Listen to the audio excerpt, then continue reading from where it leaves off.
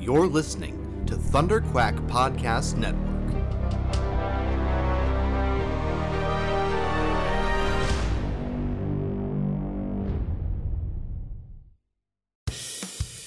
This is the Thunderquack Podcast, the official podcast of Thunderquack Podcast Network, where anything can happen. So strap yourselves in and hold on to your butts. It's Thunderquack time!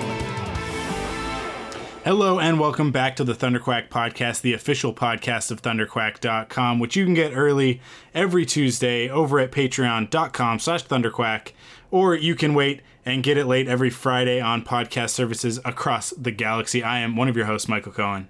And I'm your other host, Amanda Conkin.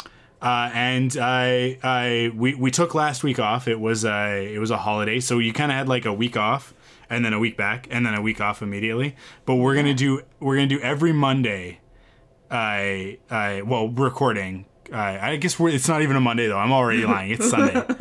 We will record every week the month. Every week of the month of August. August. And then immediately take a week off the first week of September because I have a wedding to go to. But it's also Labor Day long weekend, I feel like. It is also a long weekend, yeah. Which is both an American and a Canadian holiday, so fun for both sides. It's true.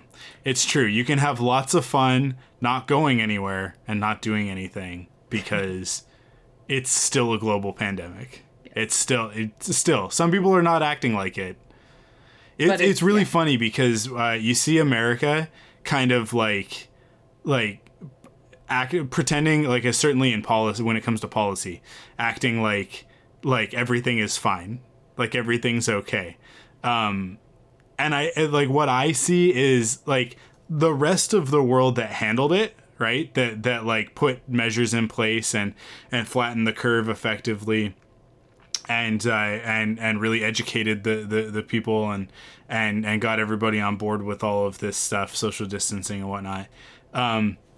They're all, like us included in Vancouver, maybe we're being a little bit too casual with it, but BC like lost its status of actually like we watching did, yeah, this last week. Everybody decided to come visit us. Anyways, but I think like America saw everybody else like kind of resuming some normal activities and went like, no, us too. And it reminds me of that scene in Friends when it's one of the episode openers and it's Rachel hates it when people touch their eye. Oh. And Ross is like, yeah. And then everybody's like going around going like, oh yeah, I love the king and I, and touching like Chandler like touches his eye. And then Joey comes in and he's like, me too. And then he's like, and Chandler goes, you poke yourself in the eye. It's like, yeah. He's like, I got too excited. Yeah. And it's very much like America is Joey. Where it's like everybody else was like, hey, so, like, I think we can, like, open schools back up in September. And America was like, yeah, us too. And it's like, no. Yeah. We shouldn't even be doing it. I had an awesome We probably chat shouldn't. You're right. My friend who is a teacher who actually moved from Alberta back to BC this, like, right at the start of the pandemic. Like, not because of the pandemic. She came, she was like, I've been teaching in Alberta for 10 years. I'm going to leave my job in February of 2020 and move to British Columbia to start a new teaching career. It's like, what could possibly go wrong? Right? And so, but it's been eye-opening for me to, like, I'm not paying attention, right? Because I don't have kids and I'm not a teacher. So I like the school system. But it's like a lot of stuff where she's like, they should do this and this and this. And I'm kind of like, how are they not doing that? Everything that you've just said makes so much sense. What are they doing? So it's like there's a lot of stuff too that I'm starting to also, like, it was a thing where she was like, you seem to be like good. You're like seeing people. Because my sister came down with her friends yesterday to Penticton. And so I went and met them and they went to breweries. So I like went with them. And she's like, oh, you're doing stuff. I was like, dude, since March, I went to one patio with my parents when they came down to see me, And then 3 patios yesterday with my sister's friends. But I'm like, yeah, it's like I'm starting, like, that wave is catching on where you're like, well, people can go out. And I'm like, well, it's all outside. And like people aren't wearing masks here. But if I wear a mask, people like avoid me, which was like a thing. Like we went to a patio that's in the hotel because for some reason the most famous restaurant in this town is inside a freaking resort. Like, it's so weird. But anyways, nobody was wearing masks, and I'm kind of like, I'm gonna wear my mask here because there's lots of people. And then, but they were pretty good. Like, people would like move away from me, and so I like actually did feel safe because I'm like, they're pretty good. Like, once you're actually like there. But it was a thing where she's like, so how are you? Like, are you okay? And I'm kind of like, I thought I was being really good, and now I'm like, maybe other people who think they're being good are just like, and it's not, and everybody's just like gonna spread COVID around, and I'm like, I don't know. Anyway, so I'm freaked out now again, and now everybody's telling me that the numbers in BC are going back up, especially from the last week, because August long weekend, people just went and did whatever they want. But like me too, I went camping on August long weekend. Mm-hmm. Now it was for 22 years, I've been going to the same campsite with the same family, and we didn't break the tradition. We went and we all had our own cabins and we had our own outhouses. It was quite lovely. They were actually really good. Like shout out to Headwaters Family Camp in Princeton. They are in Peachland. They did like an awesome job of trying to like make sure that everything was really safe.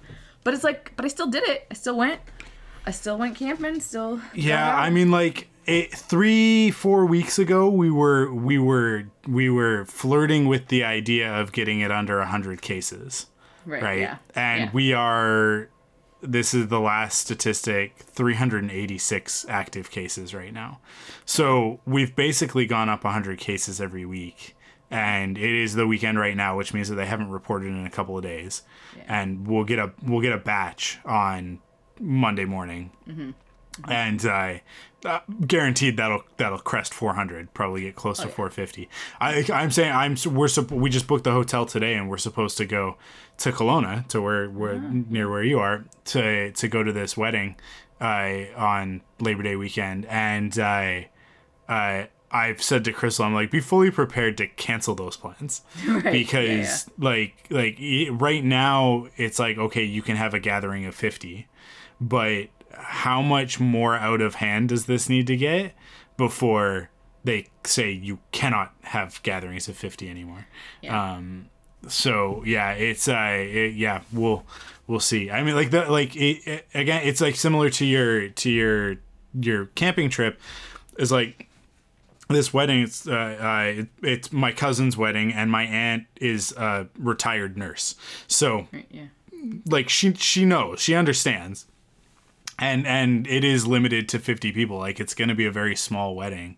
And it's really only happening for, shotgun style reasons. I won't get into it. But not that, like, my cousin and his fiance, like, they've been engaged for years now.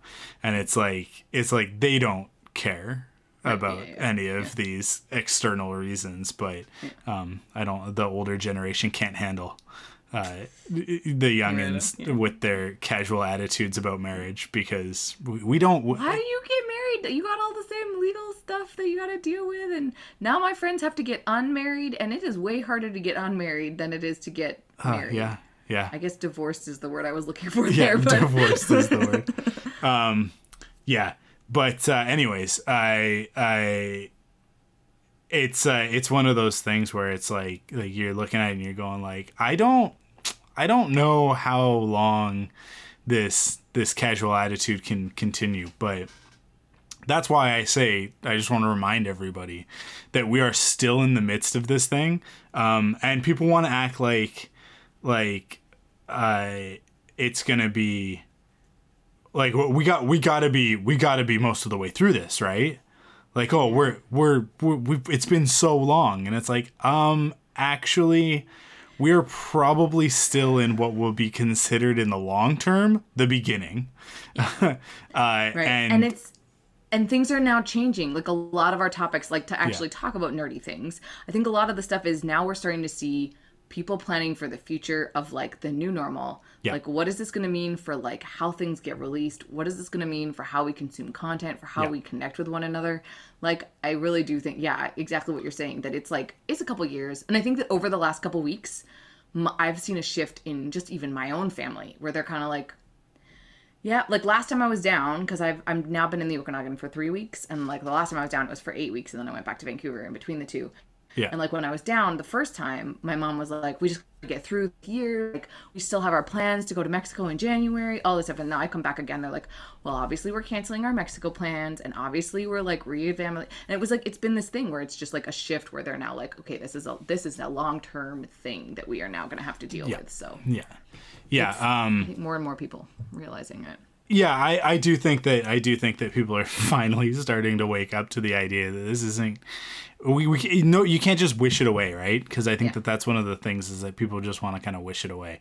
But it will jump into the news here because the first two stories are actually related to this. Bill and Ted Face the Music, which is the third movie in the Bill and Ted series. I will not be surprised if Amanda has not seen any of the Bill and Ted movies. I haven't. No. Sorry. Have you watched the animated series? No. Yeah, but I am not. aware of the. Wait, I may have seen the first Bill and Ted because I have vivid memories of him having the key moment where it's like, but like at the beginning the keys were here, and he's like, okay, well I'll leave the keys there. I remember like that's the second thing. movie. Is it? Okay, well I think I've seen at least part of that movie because I remember. Actually, no. No, I think that's the first. They do one, it in right? the first. Yeah. Do they do it in the first movie as well? Do they get arrested in the first movie? It's in a first one where they didn't understand how time travel worked, and then they tried to solve it for themselves, and it was something really stupid. And I remember watching it being like, this is not how time travel works. It absolutely could be how time travel works. They just have to remember to go back after they let themselves out. Yeah. They create a loop. They just create a loop. It's so frustrating. Yeah. I think it's so genius. Frustrating. I think it's genius. It's not you're how not it thinking works. fourth dimensionally. You're only thinking three dimensionally. You're thinking of time as a linear construct. I was listening to a podcast actually, and I thought about you because they were talking about like the actual physics of time travel and these scientists doing experiments where they create a quantum environment in a quantum computer. It's like a simulation, right? And I was gonna avoid that news story because I didn't want you to go off on a whole thing. We'll get there. Don't worry. No, I'm just kidding. They create this quantum simulation, and they basically like run the simulation, and it's just particles, right? Like it's just a simulation of quantum particles. And then what they do is they run the simulation again, and they remove one particle at a certain point in the experiment, and see what the result is. Oh, wow. Like they track everything again and see where the variance is, right? And what they discovered with this experiment is that like you remove that particle, and what happens is that the other particles that were entangled with that one work harder to basically like find equilibrium, right? Yeah. And so it's sort of like it could point at evidence that if you went back and like Back to the Future style tried to change the past, it wouldn't do anything. Like you would get back to the present. Yeah, and there's a lot of science that supports that, right? That it's like a certain things you can change and it's stuff like that it's like a stream, right? I can't remember what movie uses this analogy, or maybe it was a TV show, but it's like where you throw a pebble in the stream and the water just moves around it. And it's like it's only the water directly around that, and then that ripples. affects it. Otherwise, everything else is the same. But if you throw a boulder in the stream, it can disrupt the whole river. But eventually, the water makes it to the ocean, regardless, right? Yeah. So it's kind of like the idea that the further down the line you get, it's always going to go back. But it was funny because I was listening to them talk about this, and I was thinking about chaos theory because they talked about the butterfly effect. Right. And my best understanding of chaos theory comes from Jurassic Park, not the movies, but the actual novels, Jurassic Park and the Lost World, because at the beginning of every chapter is like I think they're meant to be like excerpts from Ian Malcolm's book. Oh, okay. And it's sort of like if you put them all together, if you put like the first page of every chapter together, it's kind of a chapter of his book on chaos theory. And a lot of it is about simulations or like environments and models and whatever. And like when you're right in the middle of it, it looks like it's like it doesn't look chaotic at all. It just looks like whatever it is. So it's like 4 squares or something like that. And then you zoom out and it's like, okay, it starts to look a little bit more chaotic. And then you zoom out more and you start to see where like the pools of chaos are. But then you zoom out even more and it's like, you can see that it's just everything. Everything is chaos. Like that there's unity in the fact that everything is chaotic. So it's this idea of like in a quantum simulation that's that small that you're looking at particles. Yes, if you remove one particle, it's gonna move around it and like and find equilibrium and go back to the state that it was kind of predetermined to go into in this simulation. Because everything has its function and purpose that it's supposed to do, right? But the idea of like that's a very small change. A much larger change in a much more complex system is going to have a much more chaotic effect, and it's going to last longer, and it's going to have further reaching effects than removing a particle from a quantum simulation, right? And yeah, it's just funny because whenever we talk about time travel, it's always like I know that you care a lot about the rules that are established, which I always find so funny because your favorite time travel stuff is Doctor Who, in which there are no rules. And I know that you will fight me on that, but there are no rules in Doctor Who's time travel. Yes, but you have to like it, so that's part of what you like. Get over with it. And to be fair, the only like really good episodes of Doctor Who are the ones that really do maintain very closed loop systems. And I mean, people will like it's very common knowledge that Blink is one of the best episodes of Doctor Who, and one of the reasons for that is because it is a perfect example of a closed loop system. And there's like others, there's like some other stuff too, but it's like, yeah, no, generally speaking, it has crap time travel. Oh, well, like the whole first season. Let's just jump right ahead to... Sorry, I didn't finish the Bill and Ted news. You didn't, but like as I love, just so everybody knows what Mike was referring to, because I realized that nobody else knew what was happening, but Mike had reminded me that Christopher Eccleston has just been announced, and so I typed it into our rundown, and he's like, we'll get there. Anyways, it's just so... I just love that you like mentioned it out loud. It's not really news, because this... Anyway, we'll get there. We'll get to it. Finish the Bill and Ted news. Bill and Ted got delayed. So it was supposed to come out like I think next week. And it got delayed. It got pushed to September. First week of September. And then just recently they announced that they're actually going to push it back.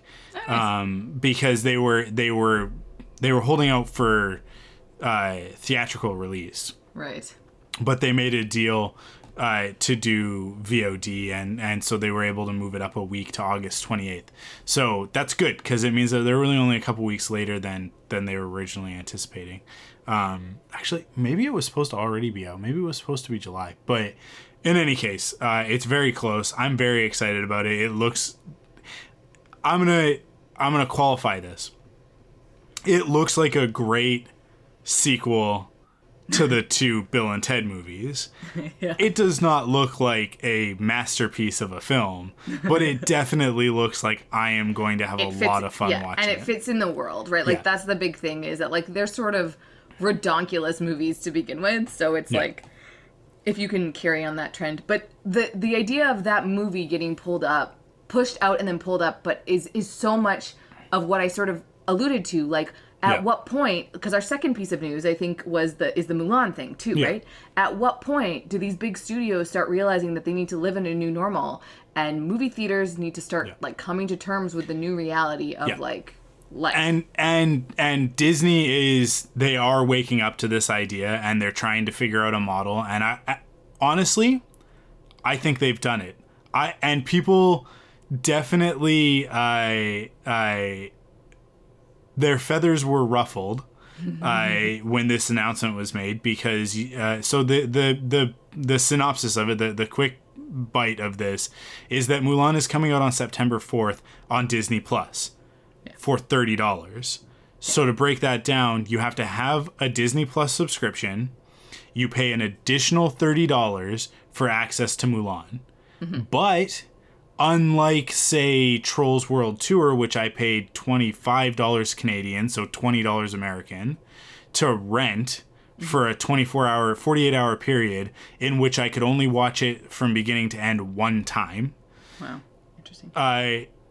Disney Plus is offering Mulan for $30 during this release window in perpetuity. Right. So you spend $30 and it's part of your Disney Plus library. Yeah. Which now, I will do. I'm going to do that. I'm one person. 100%. I would spend that much money to go to the movies anyways. Yep. Why not?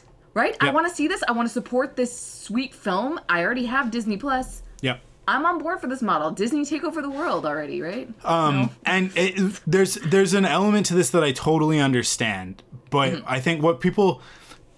This kind of goes hand in hand with another... This isn't an official announcement, but people have gotten confirmation, essentially, that Disney is no longer going to be producing 4K Blu-rays for their archive.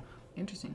Okay. So what that means is that, like, if you want a copy of Aladdin from 1992, I think... No, 93 is Aladdin. Then... you won't be able to get it. Like they're not going to print new Blu-rays. Oh. Now, people get upset about that because they go like, well, but what if I want to own the physical content? Because what Disney wants you to do is to go get Disney Plus and give them, $70 a year or $12 a month in perpetuity, whatever way it breaks down. They want to own that access to it, which is legally their right. So from a legal standpoint, there's nothing wrong with this. From a moral standpoint, they also own the content and they own the distribution channel. Yeah. So I personally don't see any problem with it, and I'm happy to pay them a small flat fee, a very small flat fee, less than... I mean, like, honestly, when you look at it over a year, it's less than the cost of 3 Blu-rays. Right. For the service in perpetuity. Now, I also want to buy physical copies of stuff. I want to buy the Avengers movie, like the MCU stuff. I want to buy the Star Wars stuff because I want to have physical copies of those things. A, for my collection, and B, because what if the internet's out? What if they decide that they're going to start putting stuff in the vault? I want to have access to those whenever I want them, right? But the other part of this is you guys have nothing to complain about. You're not buying Blu-rays. That's why they're doing this. These decisions are not based on we want to force people into an ecosystem, because if you look at the way that all of these companies operate when it comes to the streaming stuff, they are terrified to go solely digital. Yeah. Because it's not how the model works currently. Yeah. But people are proving with their actions that that's the direction they would prefer it to go. But it's one of those things where it's like you don't know what you got till it's gone sort of thing. And people are they're gonna get upset and they're gonna get bent out of shape because they think they're losing something that they care about. But just to take it one step further, physical media is not going to die entirely. I highly doubt that it will. I think that there will always be players and stuff like that. Like there will always because Sony, all these companies, they have patents on stuff. They want you to spend money. Yeah. They make a lot of money off of that stuff. Besides the PlayStation, the Blu-ray and HD Blu-ray patents are the only things that Sony is making money off of right now, because their electronics division and their movie divisions are not super successful, except for Spider-Man. But they'll go on demand. So what it'll be is like you won't be able to walk into a Best Buy, and not that you really can anyways. You can only really get new releases. Best Buy doesn't keep a catalog. No, yeah, of you stuff can only anymore. buy old stuff. Yeah. Yeah. Or like new stuff. Sorry. Yeah. So what it'll be is that there are actually a few. I think Warner Brothers did this for a little while, and I think they may have discontinued it. This was back in the DVD days. So.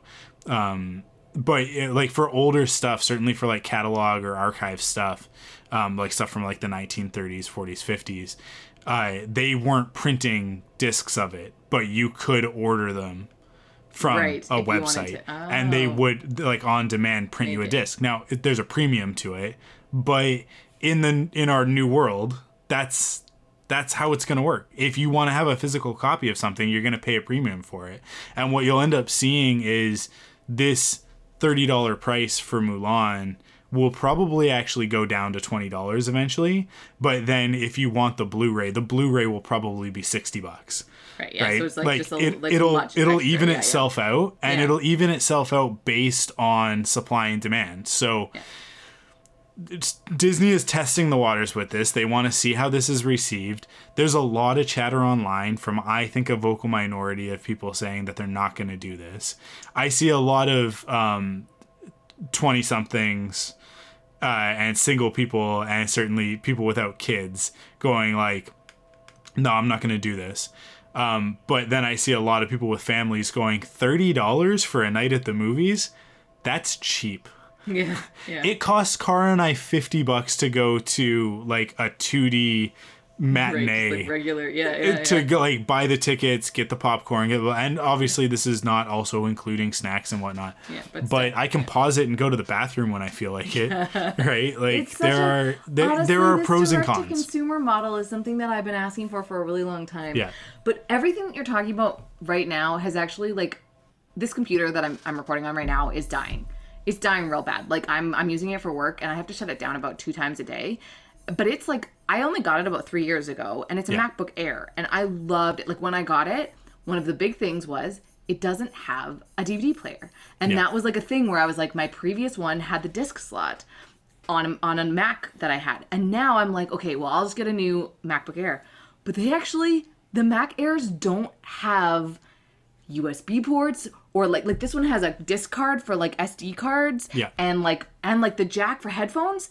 I didn't realize that Macs have just gotten rid of everything. You cannot get a MacBook Air right now with headphone holes or with USBs. It just has Thunder ports, and I'm kind of like, what is this technology change? But at the same time, my Mac now, I'm kind of like, why the hell would I have ever had a CD or DVD like thing in it? I haven't missed that. So can you imagine in 3 years, I'm not going to miss not having these other ports as well. Because they want you to buy AirPods. Yeah, They want you to buy all the things. And this is the thing that I hate about Mac, and it's why I don't have an iPhone, because I know they do this to you, and it bothers me, but I love Mac so much.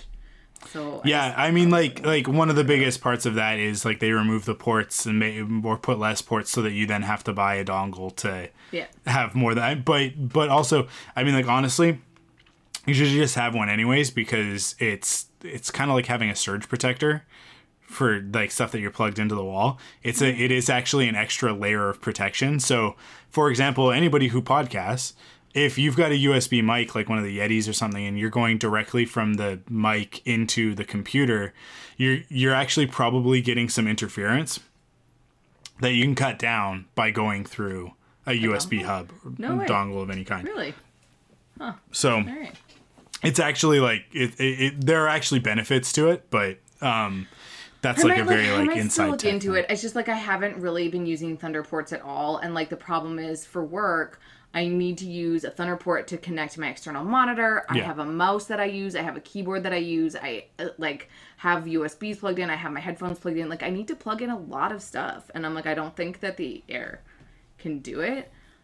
But I just they want you to buy a dock or like an external thing that plugs into the one plug on your Mac, but that is a thing that sits on your desk that has 4 USBs and headphone jack and etc. etc. Yeah, I could do that. I guess that's what I'm talking about. Yeah, but it's just anyways. Like it's honestly just like not being able. It's mostly the headphone thing. I was driving with somebody like to come down, and I was like, oh, you can plug in your phone because I don't have pairing. I have like, you know, an aux cable that goes into the CD player, and then you connect it to your phone, and then you can play music. And she's like, oh, I don't have that on my phone. And I was like, you don't have a headphone jack? So I only discovered 2 weeks ago that there are no headphone jacks on new iPhones. Yeah. So but I don't know, it just like boggles my mind. Not the whole world doesn't go to AirPods. Is that the future of the world? Is AirPods? It makes me sad. Well, Bluetooth headphones, yeah, but wireless.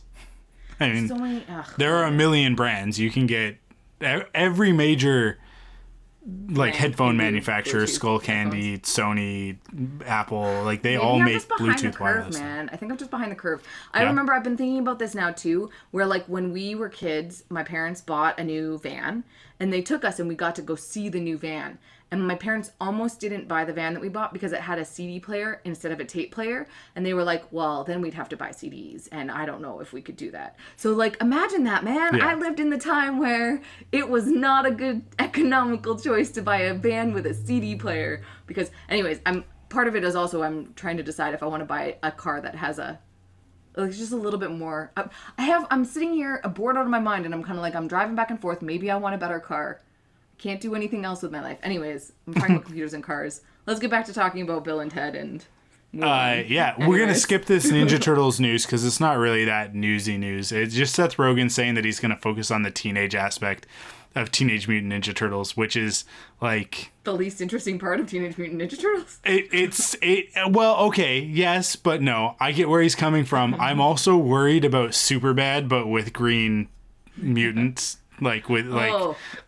Yeah, that's not. I'm a little bit worried about that direction, but at the same time, like you gotta wait and see what who else is, because he's just a producer, so we gotta see who's writing it, who's directing it, all that stuff. Remember when Jonah Hill was super bad?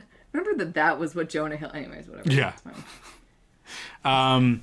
Go ahead, you just tell people your Doctor Who news. It's Oh, not but even that's- news. It's not even news, but it's a big deal. So Christopher Eccleston, I don't actually know that much about it, except for the fact that there's actually a pretty, like, it's the people that do Doctor Who audio stories. Essentially, like, there's lots. The Doctor Who universe is insanely huge, and there are tons of audio stories that are canon that use multiple doctors. So, like, doctors from the past do modern stories and stuff like this, and they're all considered part of that doctor's actual storyline.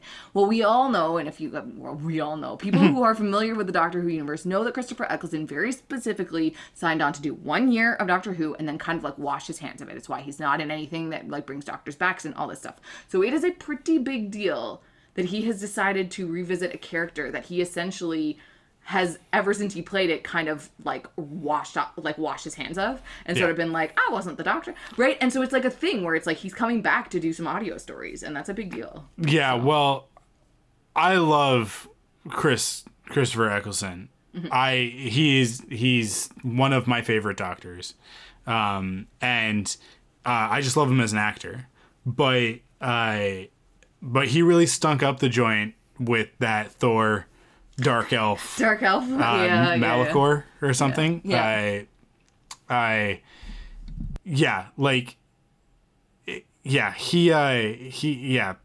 It was not a good look. To be fair though, I liked him as the Dark Elf. I just think that whole movie was weird. I would say that his performance was a little bit less than exciting.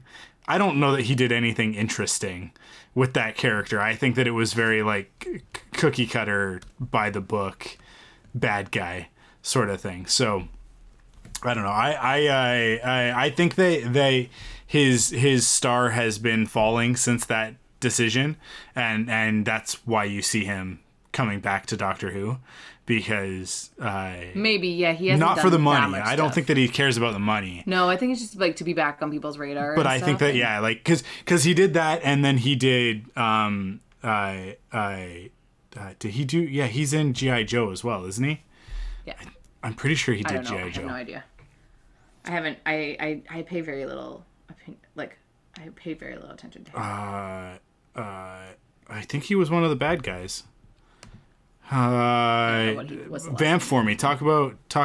Well, I'll talk about Doctor Who. the good connection between Thor and other stuff that we are watching is Colm Feore, I think that's how you say his name, who's the ice, like in the first Thor, like the Ice King or whatever. Yeah. I don't know what he is, but he Laufey, Laufey, sure, yeah. the king of the Frost Giants. Yeah, King of the Frost Giants.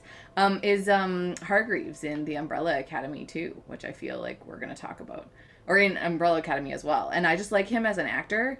And he also like is in this Canadian classic film, Bon Cop, Bad Cop, which I absolutely love.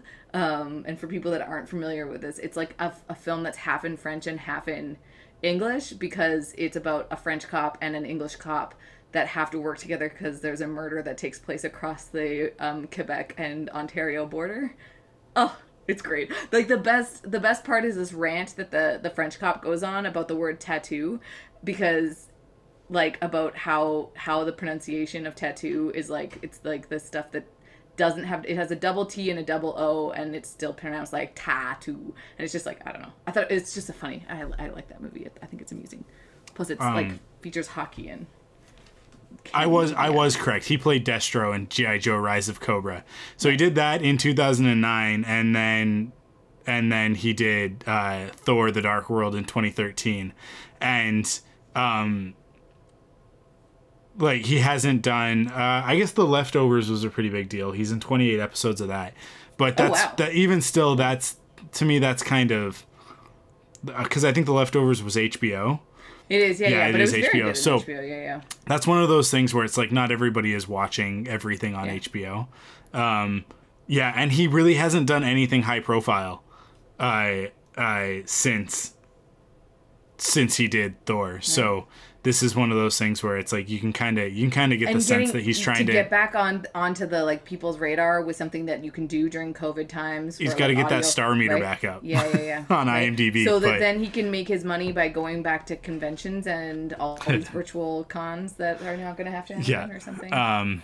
What is it that people are now doing, like video calls or phone calls? Like, instead, you know how you could like pay money to take pictures, and now you can like take money. You get like private chats and stuff. Private chats, or like they'll like record something on your voicemail or something like that. Yeah. I'm like, what an interesting, innovative way to also like hawk yourself on the internet. I love Cameo was a thing before the pandemic, but it became, I think it's become a much bigger deal because of the pandemic, because now like there's a lot of stars that are like, hey, give me $5 and I'll record your voicemail message for you, which is funny because it's like you got like movie stars and stuff that have been reduced to basically standing on the street corner going like, I'll act a thing for you for $10.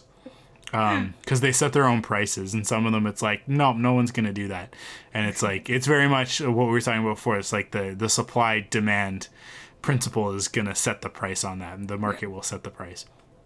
But cool. I think that's all our news. I think so. I don't remember any other major things. Awesome. Is there anything that you are watching that you want to just mention before we get into our main topic, which is going to be Umbrella Academy? Right. I'm not so much, although I do have to say that the stuff that I've started watching is because of Umbrella Academy. Yeah. I rewatched Dirk Gently, the first season, because I wanted to watch something weird. Like, the Umbrella Academy just has, like, a very specific tone, and I was like, Dirk Gently has a similar weird tone. Did you watch Middleman? No. You should watch The Middleman. It's only one season because it didn't get to live longer than that. Right. Okay. And this is for everybody. If you like Umbrella Academy and you want a less good but sillier version of it, The Middleman is definitely that. Nice. Is it on Netflix or is it I don't know where The Middleman lives. But it was great, and Crystal and I really loved it when it was out. The thing with Dirk Gently is that, like, my parents will watch, like, crime shows, so I, like, was like, hey, let's watch this thing, it's about solving a crime. Yeah. And they were like, this is not that, Amanda. I'm like, it is kind of. Anyways, and then I made them watch the first season of The Good Place, because they like just comedy stuff, and I was like, you have to watch The Good Place. And then we got to the end of season 1, and I was like, you fell for it. Anyways, it's so good. I love it. Anyway, so I have just been rewatching those. I haven't revisited Cursed since we chatted about it last. But then, I rewatched Hamilton as well. I've just been retreading stuff because I'm here with my mom, so it's like stuff. So rewatching Hamilton, I just could always just watch that. And then I watched the like behind like the Hamilton, like they did the thing where they talked about it, and I don't know. I just loved all of them. And then basically I put another person on here. Crazy Rich Asians, the book series. The author Kevin Kwan just came out with a new book this summer. So that's like on my summer reading list is to read Sex and Vanities. So if people like the Crazy Rich Asians book series. That is the next sort of book on my list of stuff to read. And I've only cracked open like the first chapter, but it seems like it'll be similar tonally to Crazy Rich Asians. So Cool. that's what I'm sort of like consuming right now. So The Middleman is not on any streaming platforms near as I can tell, but you can get it on Google Play or iTunes for $10 Canadian. So that means it's going to be like $6 or $7 in the US. nice. That's well worth it. That is Nice. well Okay. worth Okay. it. Cool. Oh, you just reminded me of something that I was going to say about Disney Plus and Yeah. owning stuff. I am willing to pay money to watch Tower of Terror. Like, it's a Steve Guttenberg, Kristen Dunst movie from the 90s that I just remember so vividly, and I can't find it to save my life. Like, I wanted to watch it last Halloween, and I was like, Yeah. I will pay money. You just tell me where I need to find this. And I'm like, who has the rights for that? It's clearly a Disney movie. Why is it not on my Disney Plus? Where is Tower of Terror? Where does it live? Who owns the rights, and can you give it back so that I can watch it, please? That is, like, Well, very sad. that'll be complicated because the Tower of Terror is it's a license thing, right? Because it's I think CBS Viacom owns the Twilight Zone, and then Disney owns the Tower of Terror ride, right? But it's a ride that's licensed. I imagined it was something about licensing where it's like they couldn't agree who owns it, and therefore nobody does, and therefore nobody can watch it. And I'm kind of like, what a waste. This is absolutely a movie about the ride at Disneyland. Yes. Okay. This Is it actually about the ride at Disney at California Adventure? No, it's about like a it's real like the story. It's the Yeah. story of how the Tower of Terror is a scary ride at Disneyland. from 1997. It's about five people that die in an elevator, and then Steve Guttenberg and his young child, I feel like it's a girl, or just Steve Guttenberg, is in the modern day and meets these 5 ghosts and has to like figure out who killed them in the elevator. It's like it's like great, and then he gets to go back in time into the and I don't know how that happens. I feel like the ghosts just take him there for the so he can solve that. But I can't remember it for the life of me. It's so fun though, and it's Kirsten Dunst when she was really little, like right around the time she was doing like a vampire interview with a vampire and stuff. Like it's like a young Kirsten Dunst, and it's just like a cute like horror movie that I watched as a kid. Like it was a movie for me as a kid. Well, it's 1997, so it's actually not that far off. It's probably closer to Bring It On than it is to Interview with a Vampire. Really? Because she's like a little baby child in I guess so. That's Interview with a Vampire. That's because that's like early 90s. That's got to be like 93, 94, 95. 95 at the latest. But cool. Let's I didn't say what I've been watching. Yeah. Not much, as usual, because I've just been playing video games, continuing to play Ghost of Tsushima. But I did watch all of Umbrella Academy. I made that a priority. Nice. But then tonight, actually, before recording, we watched Dora and the Lost City of Gold, which is Dora the Explorer. It's like the live-action Dora the Explorer movie. And I don't know why, because I hate Dora the Explorer. Like, it's one of those, like if I'm gonna watch one of those with the kids, we're gonna watch Blue's Clues because it's at least like it's got catchy music and whatnot. I find the music in Dora to be like really obnoxious. I mean, it's obnoxious in Blue's Clues as well, but we don't watch any of that stuff frequently. We usually are watching Paw Patrol and Mostly and that sort of just thing. Paw Patrol, yeah. But but those are like actual narratives, right? They're not like preschooler shows of like, hey, let's learn about words. Yeah. This is an apple. Can you say apple? Like there's like a million shows that are like that. That pretend like they're educational when it's like this. No, this is stuff that a child learns by being in the world, not by sitting in front of a TV. If they're going to sit in front of a TV, they're going to learn about narrative and crafting story. That's my opinion on it.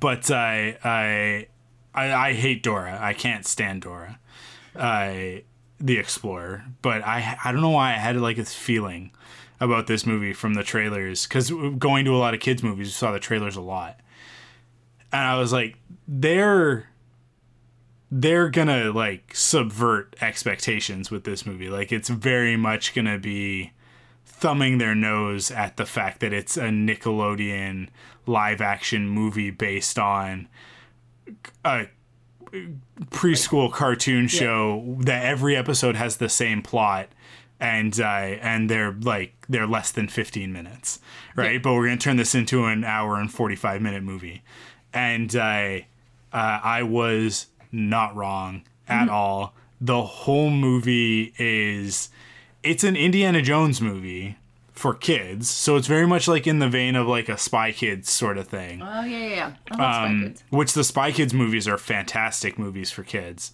I mean, they're just great movies. They're so weird. Oh man, they're so odd, but they're just like fun adventure movies for the whole family, quote unquote.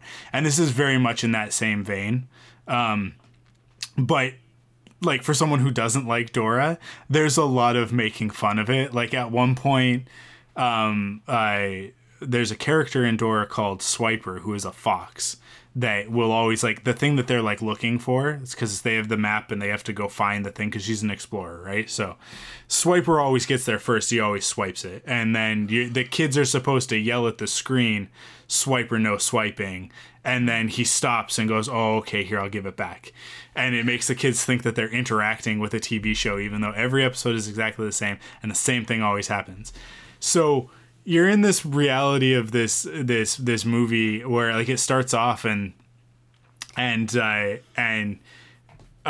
it's very like the opening, she's a little kid and it's very much like the show but in live action, and there's a CG monkey and her backpack talks, the map talks, and Swiper is there, and it's all like very much the cartoon show come to life. And then it stops, and it's just Dora and Diego, her cousin, sitting in like a cardboard Jeep. Aww. And it's like, oh, like they're making believe, right? Right. And then it cuts to 10 years later, and Diego has left. Like he moved to the city, he moved to Los Angeles, and Dora stayed in the jungle with her parents, and she's like not grown up. Like she's totally like out of touch with reality. And she still talks to the monkey, and she still sings about what's in her backpack and all this stuff. But then when the movie starts going, out of nowhere, these bad guys are like trying to track them down or whatever, and get her backpack because it has the map that the bad guys need in order to get to the lost city of Gold First. And Swiper comes out of nowhere, and he's like working with these mercenaries. Oh jeez.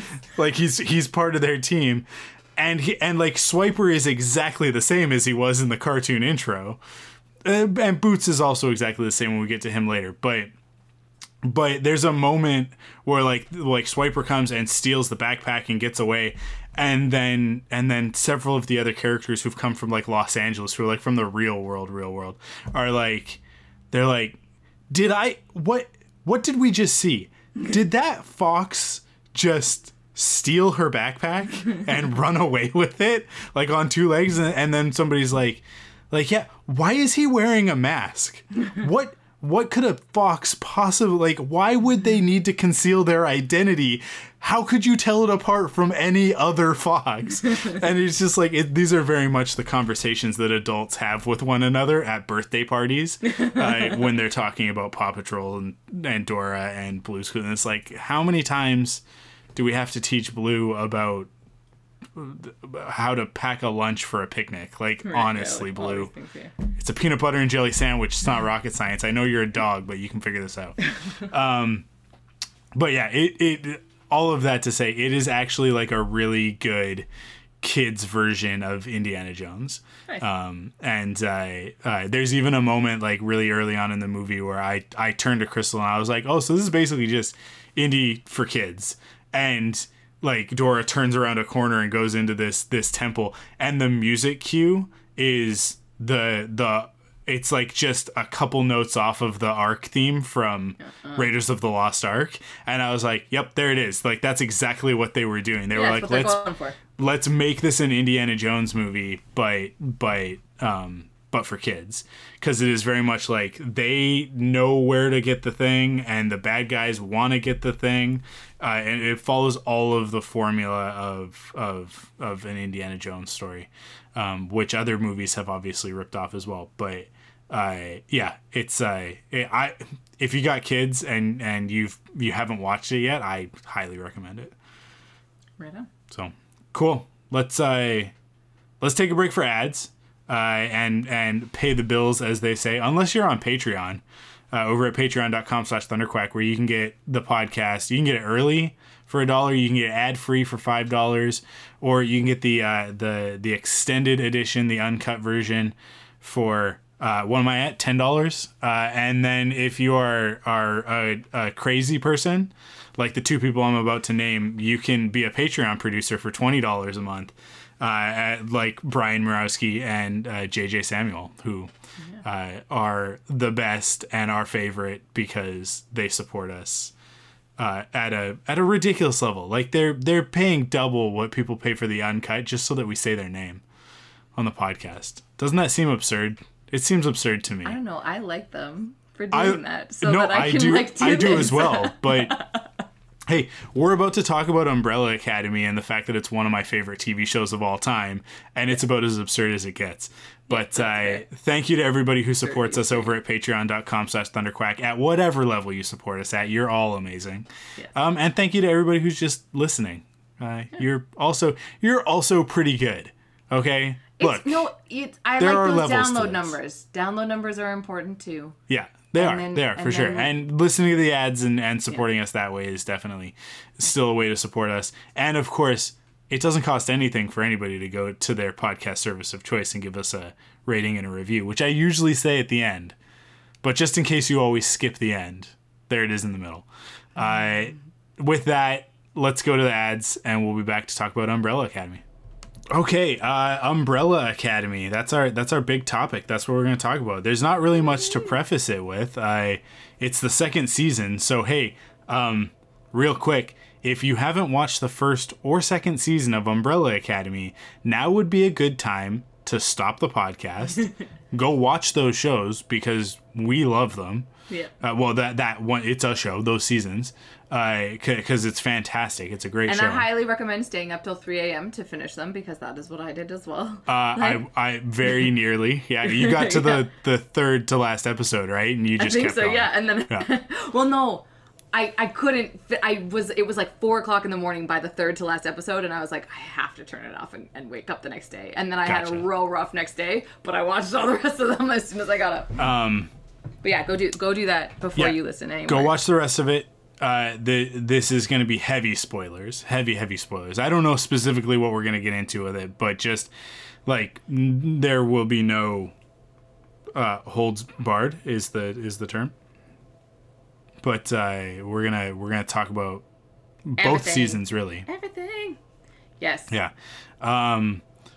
So I didn't realize, but I guess Umbrella Academy on the internet is like a controversial thing of like some people love it, some people hate it. I didn't know that people hate it. I don't understand because it's so great. It's so great. I tweeted midway through the season, I don't care what other people have to say about it. Like, this is very specifically exactly what I want from genre TV. Yeah.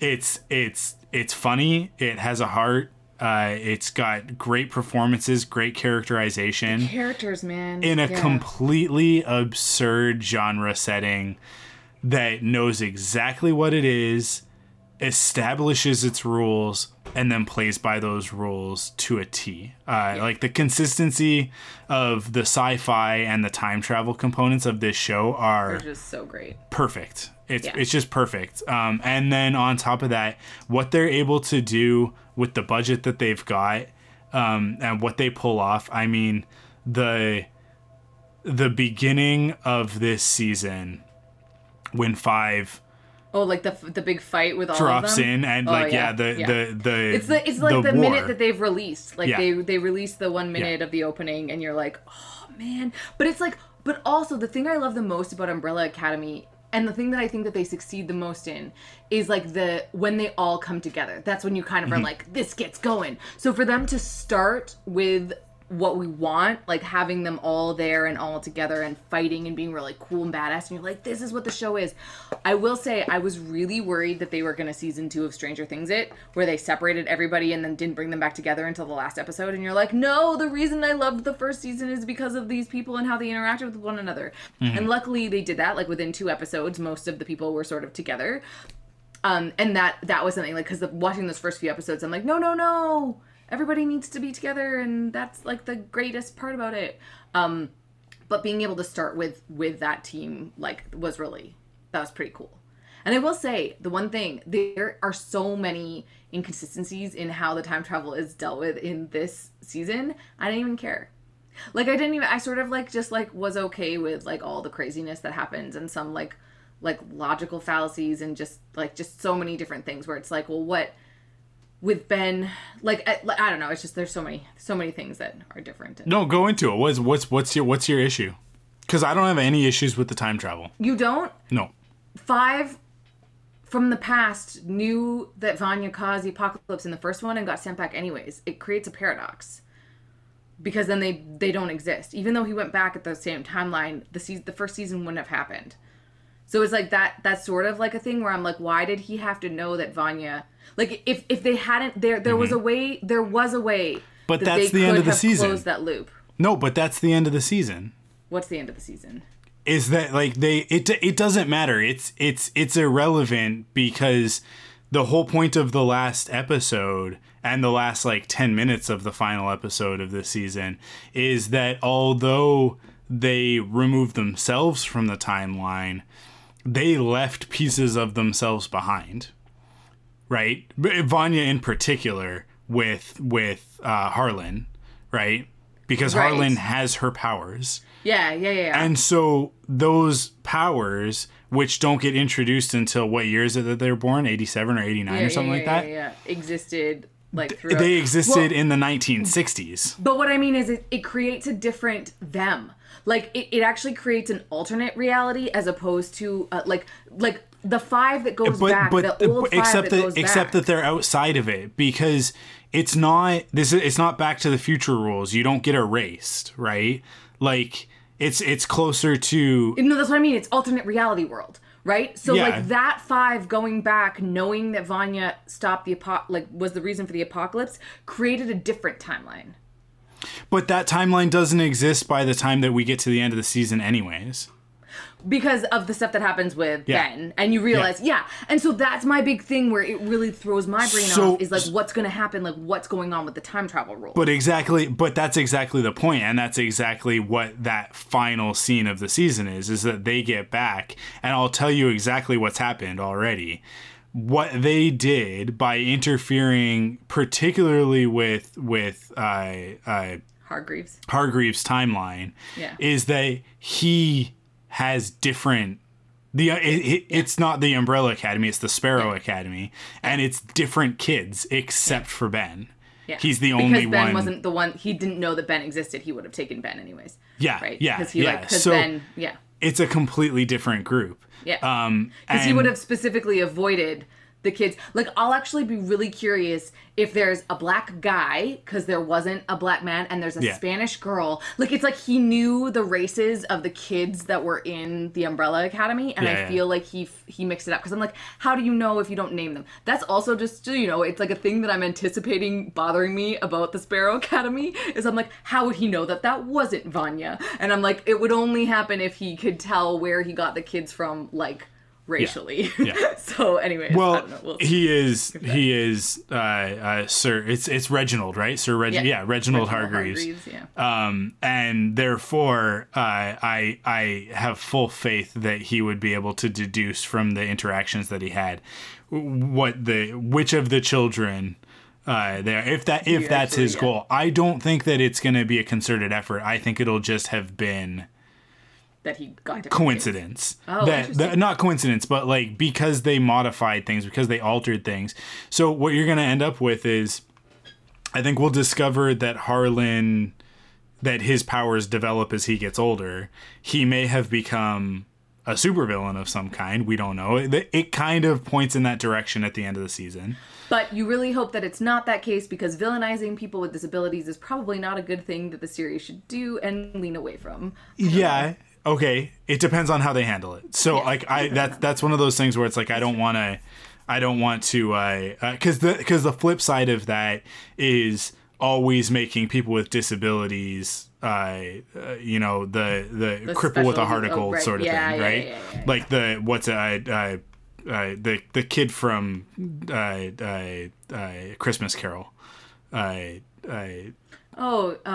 Timmy? Yeah, or whatever. Yeah. You know what I'm talking about. I know. Right? What is his name? The Scrooge. Like, you're talking about, like, Scrooge, right? Yeah. Is his name Timmy?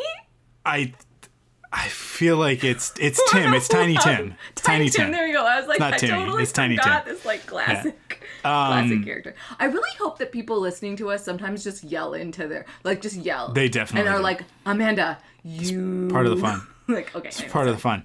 I was right there with you on that one though, because I was like, it's Tim of some kind. Tiny Tim, because like that's the trope, right? Is the idea of like, it's very specific in Scrooge, and I think that's one of the reasons why it works in that instance, because it is very much the whole point of that story is that Scrooge has everything and is still a Scrooge. We have a term based around the way that he behaves, because it's such a great example of that. And then Tiny Tim is meant to be the counterpoint to that, of like, here's a child with absolutely nothing who still manages to have hope and experience joy, right? To teach Scrooge a lesson. So like that archetype, that trope exists for a reason, but I find that it gets placed on characters with disabilities way too often. But then again, because that trope exists, you have the counter trope to that of the disabled person who is an asshole, like just a straight up asshole. The problem I have with either one of those things being the way that it goes is that neither one is nuanced and it's not interesting storytelling, right? It can be. I mean, Michael J. Fox playing himself in Curb Your Enthusiasm as Michael J. Fox with Parkinson's. There's a season where Larry goes to New York and he ends up in an apartment right underneath Michael J. Fox. And there's a whole storyline, like they don't get along because Larry's a curmudgeon and Michael J. Fox is to everybody else a wonderful person, but the joke is that he's secretly a total jerk. But like no one, like anybody who knows won't call him on it because of the Parkinson's. Michael J. Fox. It's so good because he's in on the joke, right? Yeah. And Larry doesn't suffer people in that way, right? So he's like calls him out on it. He's like, you're just doing this because you know you can get away with it. And it's always like, how dare you, in front of other people, but then in private he's always like, yeah, and no one's gonna believe you, like that sort of thing. So that's a good way to use it. I wish I could stomach Larry David stuff. I think I'm the only person on the planet that can't watch Larry David. No, there's a lot of it. Crystal doesn't like Curb either. Because I get why it's funny. Like I get it, but it just like to me is like, I totally understand why people would not want to watch Curb Your Enthusiasm. It is like it spiritually feeds me. His but I think that is it feeds the spiritual Jew inside me that needs to gripe about people and not waiting in lines and which what we're speaking of right now, you might be particularly qualified to talk about. That a lot of the things that people are talking about is the handler using Yiddish and the idea of like painting like Jewish people in a negative light in film. Like, is that something that you're aware of, that conversation online? Specifically about this show, no. Yeah, about this show. There's a lot of people with Jewish backgrounds that are actually quite upset with the treatment of the handler, and like if she is the only Jewish representation and is a bad guy or whatever. Again, I'll go back to what I'm saying about like if Harlan ends up being like growing up to be a villain or whatever. If they are played as cartoon villains, like mustache twirling stereotypes, and I personally feel that unless you're bringing the racial stereotypes into the character and making that a part of why like they're a villain, right? Like, for example, saying that a black person steals stereos, that's like that, like, and that's why they're a bad guy, right? Like, that's their villain origin story, is that they stole a stereo or something like that. It's like, that's a harmful stereotype. It's a cartoonish stereotype. It's willfully ignorant. All of that stuff, right? Yeah. To me, like, that's where you cross the line. Yeah. If you made a black person the bad guy, like, let's say in the movie Unbreakable, where Samuel L. Jackson plays Mr. Glass, who turns out to be a supervillain, no one's like, this is really painting black people in a negative light. And the reason why they're not saying that is because he's not a stereotype of those things. He's not a stereotype of blackness, right? He's a very nuanced, very interesting character in an M. Night Shyamalan movie, of all things, which is surprising. But about that. Yeah. And I think with the handler, I don't know. I personally think that it's a great performance. I like the character a lot. I think that she's actually very relatable. And like all good villains, she sees herself as the hero of her own story, right? Yeah. And especially after getting killed last season and then coming back this season, and like you can see where in her mind her rise to power is her hero's journey. Yeah. Right. Yeah. But whereas we're watching it and going like, this character is reprehensible, but like there are levels to that. There's nuance to that. So I don't want to say that I represent people with a Jewish background in the least. But for me, it's like that, her using Yiddish, that to me felt more like a choice that coincides with the anachronistic nature of the character and less with any implications that she's a sneaky Jew or something like that, which is I think the parallel that people would want to be drawing is that she's that, you know, Jews grasp for power and that sort of thing. I don't know. I didn't get that read of the character, so which is good. And I mean, there's a lot of stuff where people are like, also, first of all, just because she used Yiddish doesn't necessarily mean, like, there's just a lot of stuff, but it's like it's a whole thing online that it's like, where it's like, this is like a huge like controversy. And so it's like, anyways. There's an element to that where I think that people specifically, because I have a different perspective on it because I wasn't raised in definitely like the first 10 years of my life I was in a bit of a Jewish community because our like the school that I went to was very there's a lot of Jewish kids. And Steve Blackman, the series creator, apparently is Jewish, so he's that's probably where a lot of that stuff's coming from, is that like I would bet you anything that a lot of it is characterized off of his own mother. Right, and it's like, he's like, I didn't create an anti-Semitic character in my show. Yeah, like it's like where he's like, she used Yiddish, sure, like, but it's apparently, and that's what the thing is like, Yiddish like, is Yiddish. Someone who was raised in a very Jewish community, very like surrounded by other people with that background, which I mean, like when I moved to Penticton, it was like that was like removed, like it was a novelty that I was Jewish in Penticton. So like in fact it was a source of frustration for me because I was like ridiculed for it a lot of the time, but it was the butt of a lot of jokes. So I'm sensitive on that sort of stuff when it's the butt of a joke, for sure. But like the appropriation of using Yiddish for a character who isn't necessarily Jewish, right? Because I don't know that she necessarily reads as Jewish, and like she's just called the handler. We don't have a name, so it's other than the way that she talks or behaves, we don't have any other indicators of a nationality or anything like that, or cultural identity like that. But if you were raised in that sort of a community, I could see how you would have ownership over Yiddish terms.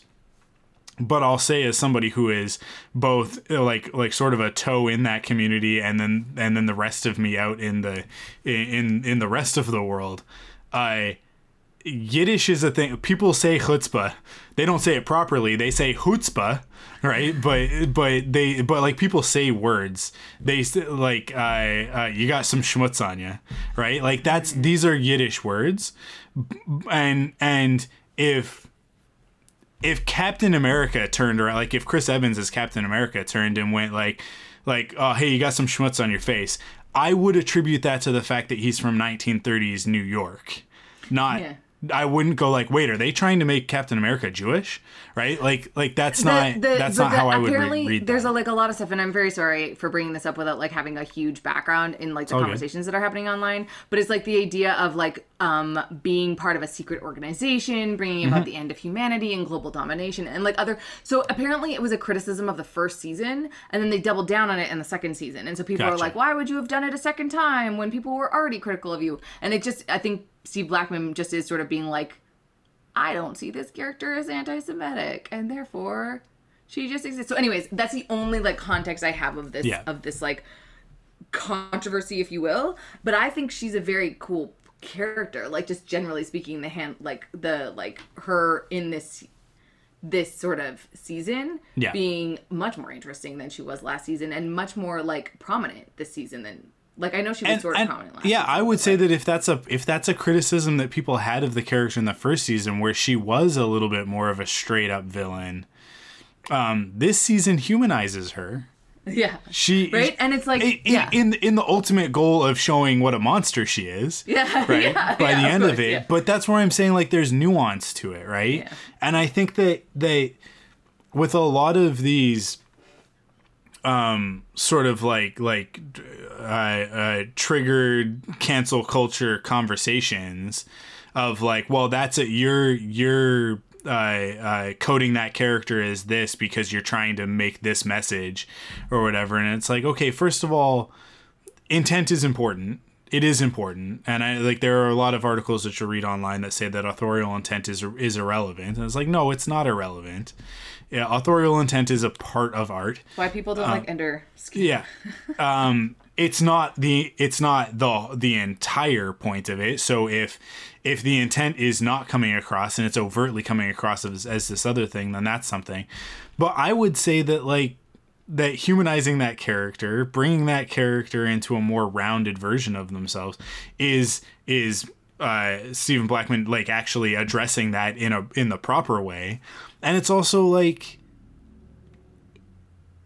who is watching Umbrella Academy? Honestly, who is watching Umbrella Academy and then turning around and going like, yeah, man, the Jews, right? Secret organizations, people who already have that bias. Right, yeah, and that's the thing. It's like it would double down only on that specific thing. Yeah. And I will say at the end of the day... And you're not going to convince those people otherwise anyways, because they are hell-bent on being racist. So, but see, and the thing is, I wouldn't even thought about that. Quite frankly, I didn't know she spoke Yiddish in it. I didn't pay attention to the languages she was speaking. I know she speaks Mandarin because I remember there was like a teaching thing that she's speaking that language, and there was other languages she was speaking. I wasn't paying attention to the other types of languages, and I didn't code it.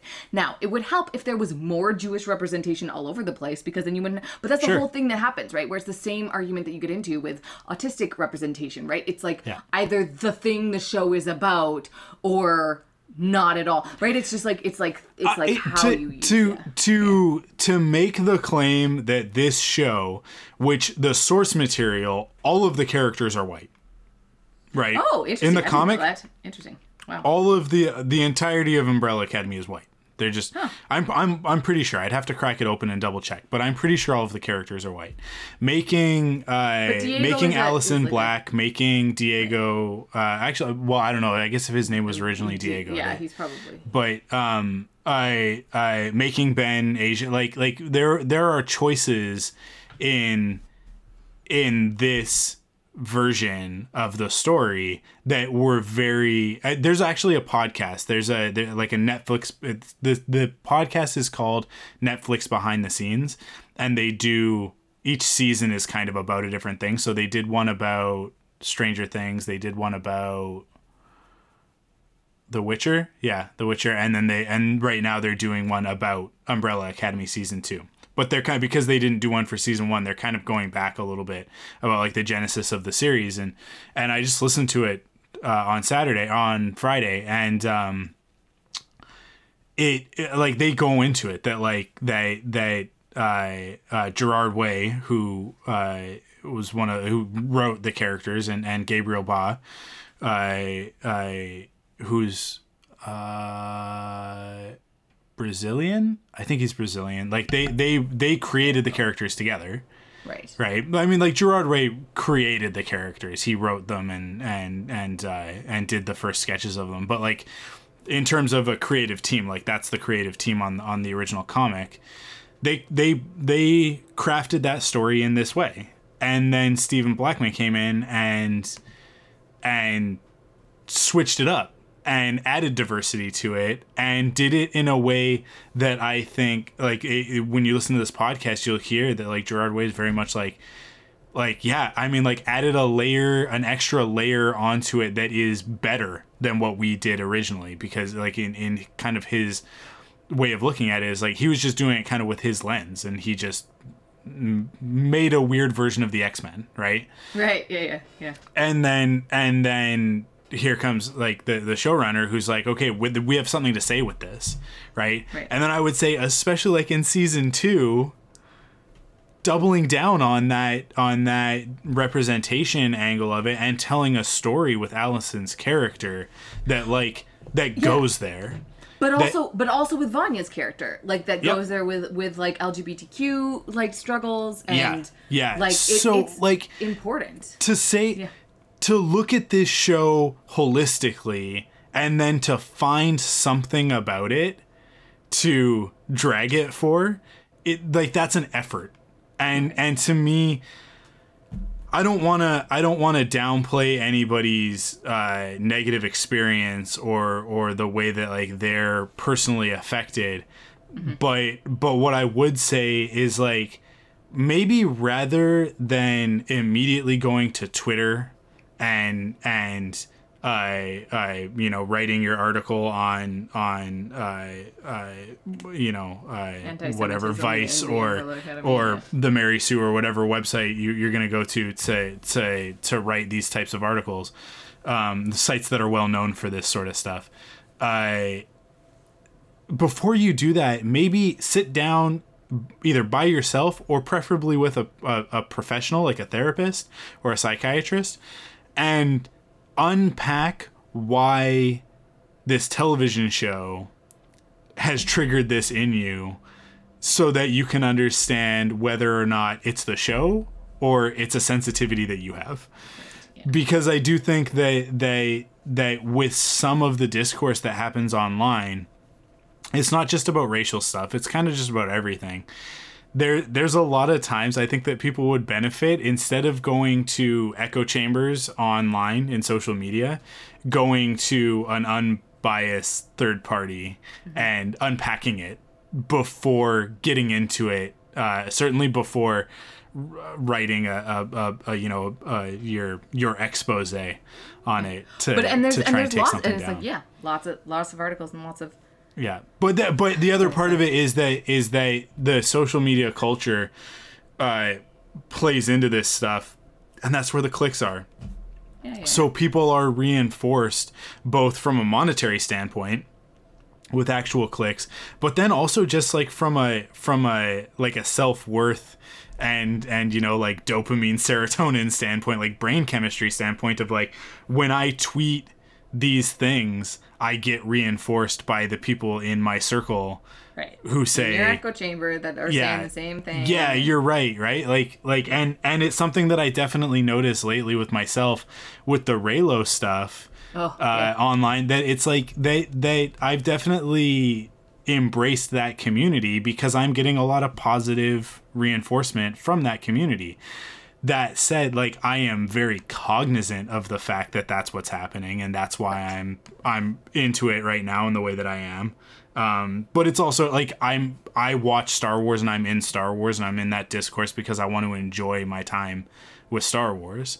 And that community is much more enjoyable than the community that I was in previously, where everybody is telling me that I'm an idiot for not liking Rise of Skywalker, right? That I need to stop complaining and just enjoy the stupid space movie. No. And it's like, You don't okay, have to enjoy. yes, but also there are very logical inconsistencies, illogical inconsistencies, I should say, in this silly space movie that go beyond, that go beyond my level of enjoyment. That take it away from that. But like, there's I don't know. I just think that people go online looking for two things. They look for reinforcement, or they're looking for confirmation bias, and those two things feed each other. Oh, of course. Because the person who's like, Umbrella Academy is anti-Semitic, they're reinforced by the person who's looking for their confirmation bias of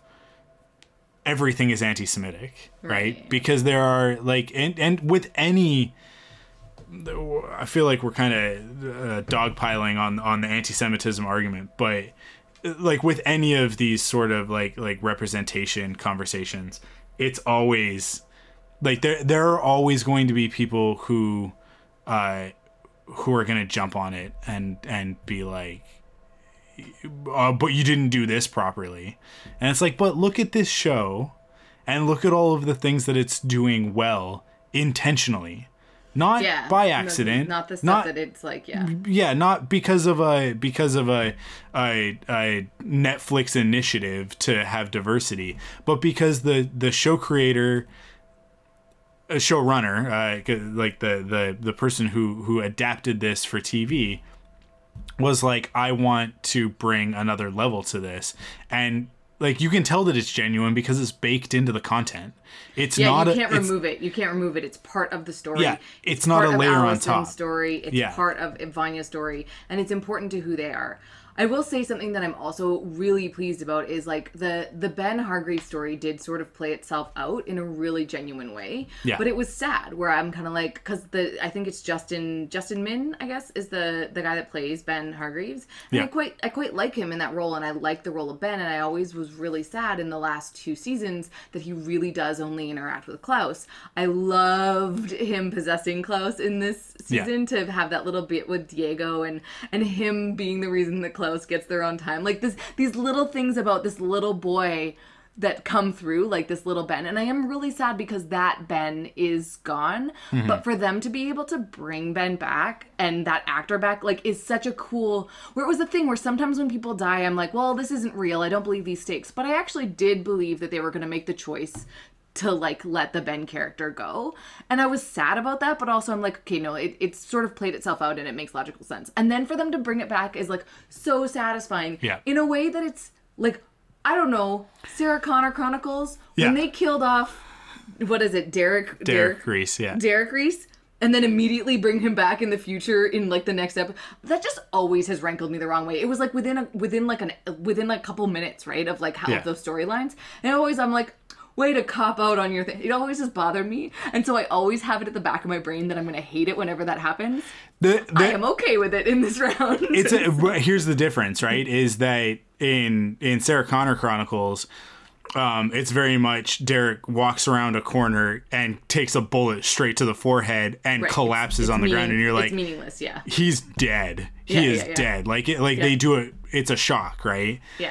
And then like at the end of that, I think it's maybe a couple episodes later, because that's like towards the end of the season. But then, at the end of the season, when John gets sent to the future and Derek is there, you're like, oh, okay, so that's how he'll be in season 3.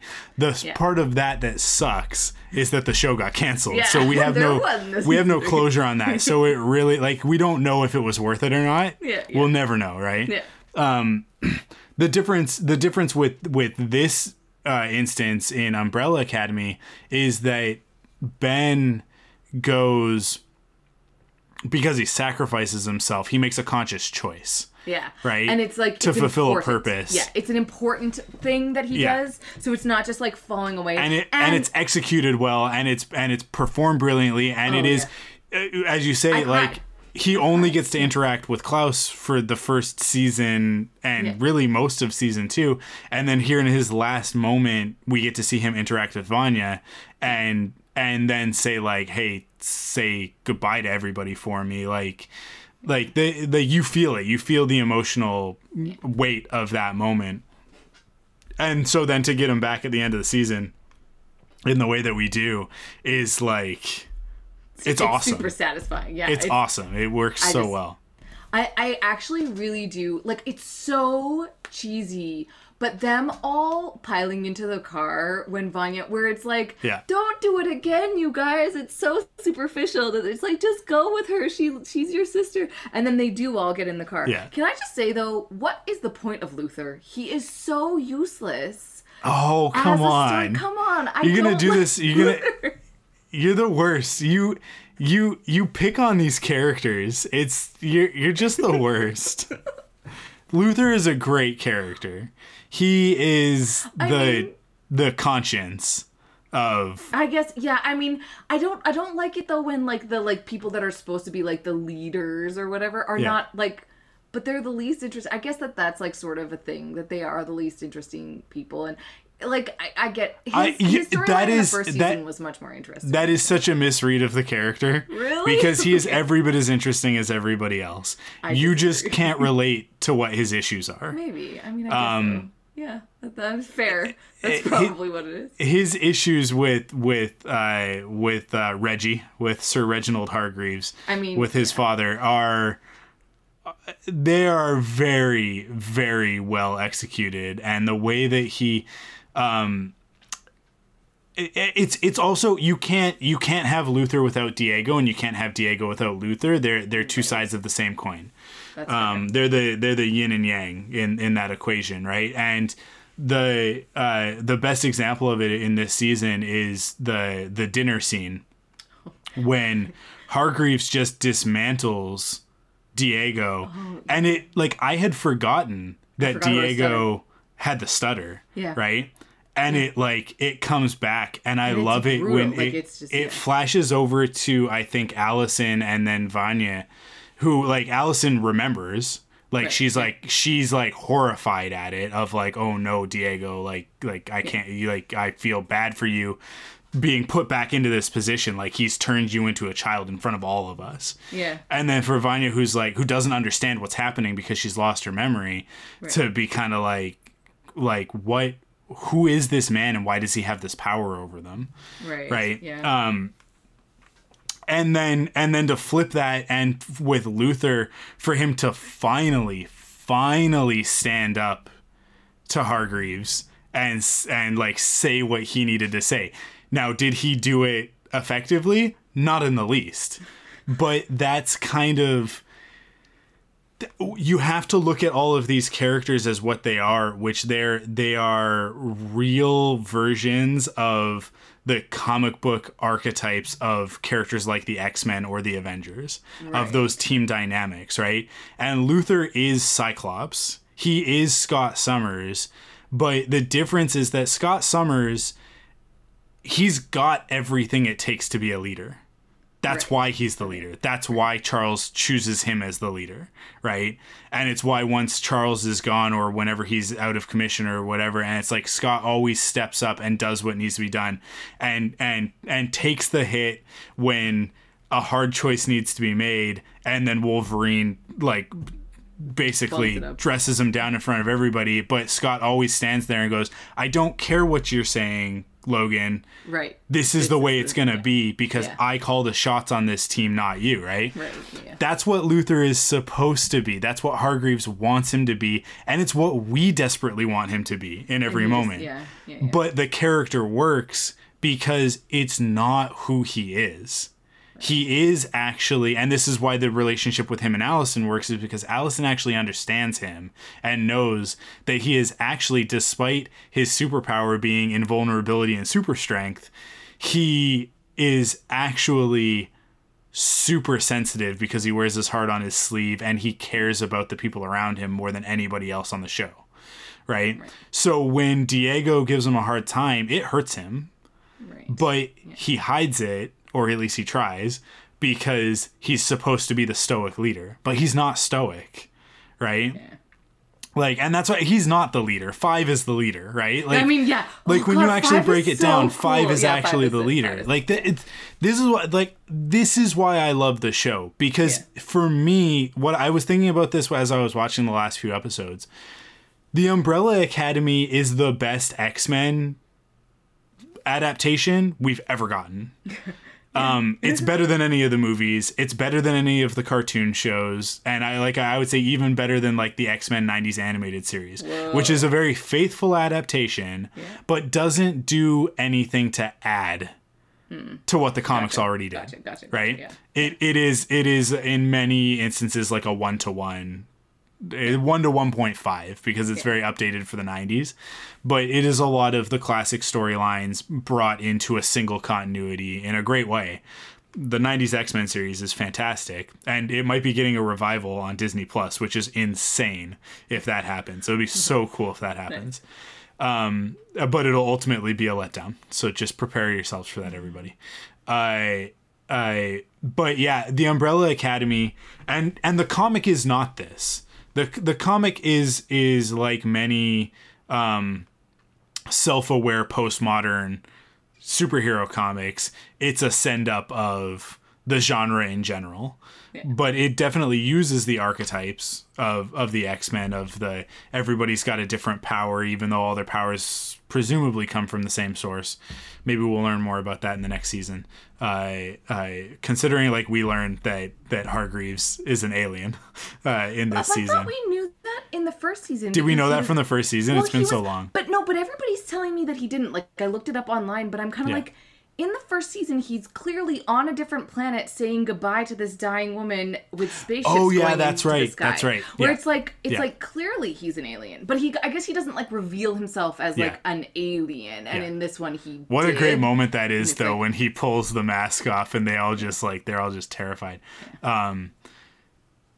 But yeah, like the TV show, The Umbrella Academy, like Netflix Umbrella Academy, is very much like this is a perfect take on the X-Men in the year 2020, right? Well, it touches on the stuff that X-Men is supposed to, right? Like the social justice and all these things that the movies have completely lost track of.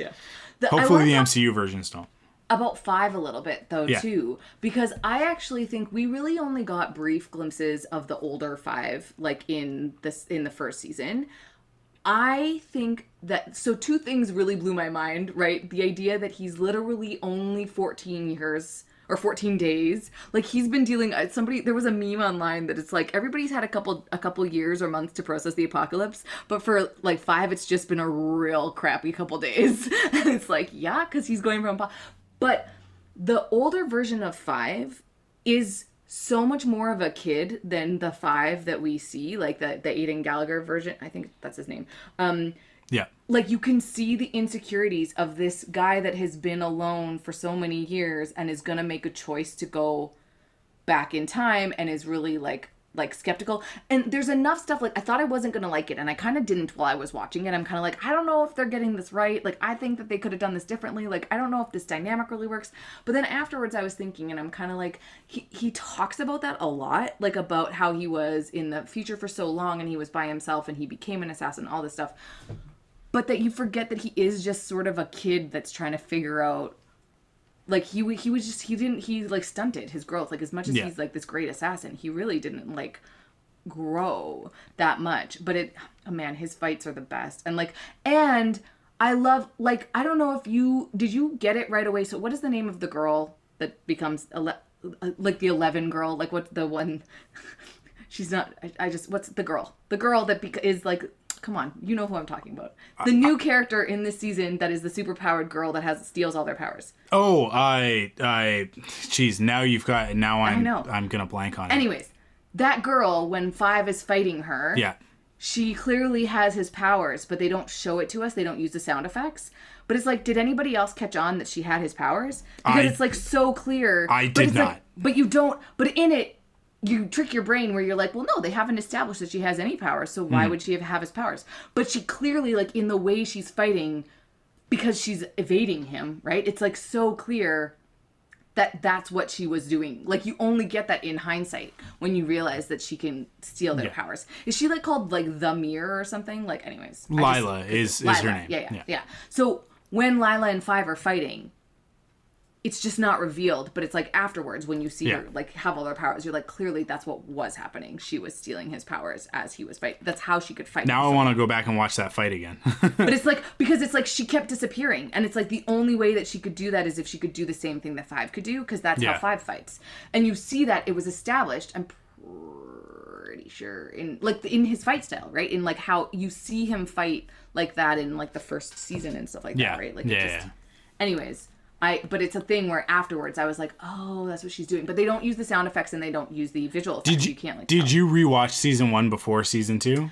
I watched a few key episodes. I didn't watch. I remember being very upset about the day that was and the day that wasn't, like the 2 time travel episodes. So I didn't rewatch those ones, and then I kind of like now want to go back and rewatch like more stuff because I left a few gaps. Like, I actually forget completely how Klaus went back to the past and was in Vietnam. Like, I feel like he got a briefcase or something. I can't remember. There's a few gaps from the first season where I'm kind of like, now that I really like have had time to sit on the second season, I want to go back and rewatch the whole first season again because it's just like so great. I don't know. I think I might try and get Crystal to watch the whole thing with me because it's has she not watched? She doesn't watch it, and when I'm watching it, she's like, when I was watching it the other night, because I watched it, I think I maybe watched it in 4 sittings basically, and so like the second or third sitting I was watching it on the TV and she was doing something else. It came out from putting one of the girls to bed or something like that, and was like, what the hell are you watching? And I was like, this is Umbrella Academy. I don't have time to explain. There's no, I can't begin to, because it was it's the episode with the flashback for Hargreaves and Pogo, where we see the origin story for Pogo of like the space experiments and stuff. And that is my favorite. That is the thing that I'm the most excited about for season 3. Is Pogo to be back? Is that Pogo should theoretically be back, because I remember watching season 1 and like there's a moment a couple episodes in where everybody's kind of come back and it's all tumultuous and it's all these feelings and whatever. And I think it might be like, it's either with Pogo and Luther or Pogo and Vanya. But there's a moment where like they get like Pogo gets into it with somebody and he's like kind of teaching them a lesson, giving them very sage advice. And I was sitting there watching it and my brain clicked and went, that's a CG monkey, ape. Sorry. Right, yeah. That's a CG ape. That is a CG chimp. And you are 1,000% bought into it. Yeah. Like more than you would if that was a human being. And it was the moment that I went that I realized I love this show. Because I read the Umbrella Academy comics years ago. Like I read the first volume very soon after it was collected in trade paperback. I didn't read them in issues, but I remember it's like the trade paperback came out and Johnny at Metropolis Comics was like, dude, you gotta read this comic. It's just come out in the trade paperback. Here, go read it. And so it was like real fresh at the time, and I was like, this is super cool. And then I remember volume 2 came out, and I think I bought it and never finished it, or if I finished it, like I just didn't commit it to memory. I was like, yeah, it didn't have the same vibe that the first volume had, and I think that a lot of people would agree with that.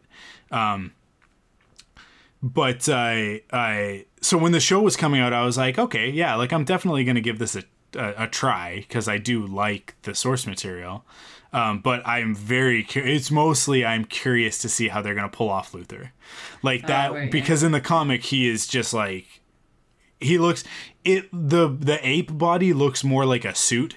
It looks more like he's got like the neck part of it looks like a spacesuit collar, like a 1950s spaceman, because he actually does have when he's in outer space on the moon, he's got like a bubble that goes onto it, that attaches onto it. And then obviously they interpreted it very differently in the show, but I yeah, like it was very much like a curiosity of like, how are they going to do Vanya? How are they going to do Luther? But I love that they explain Luther. Like they explain the like stuff with Pogo, like leading to, and I love the Grace is around. Like I just think that that's a beautiful, like what a beautiful unexpected addition. They like, took all of the best elements of a story like Back to the Future, where you go back and you get to interact with your parents. Right? At an earlier point in time. And the point of Back to the Future is to realize that, you know, your parents had hopes and dreams too. Right? That's the point of that story, is that like they were once teenagers, they once rebelled against the system just like you did.